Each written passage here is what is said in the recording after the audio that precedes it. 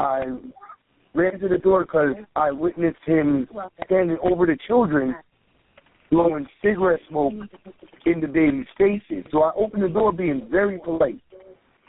And I asked him, could you please back up a little and stop blowing the cigarette smoke in the children's face because me and their mother don't even do that. He said, all right, I apologize. He got in the car. He sat there. He started backing up.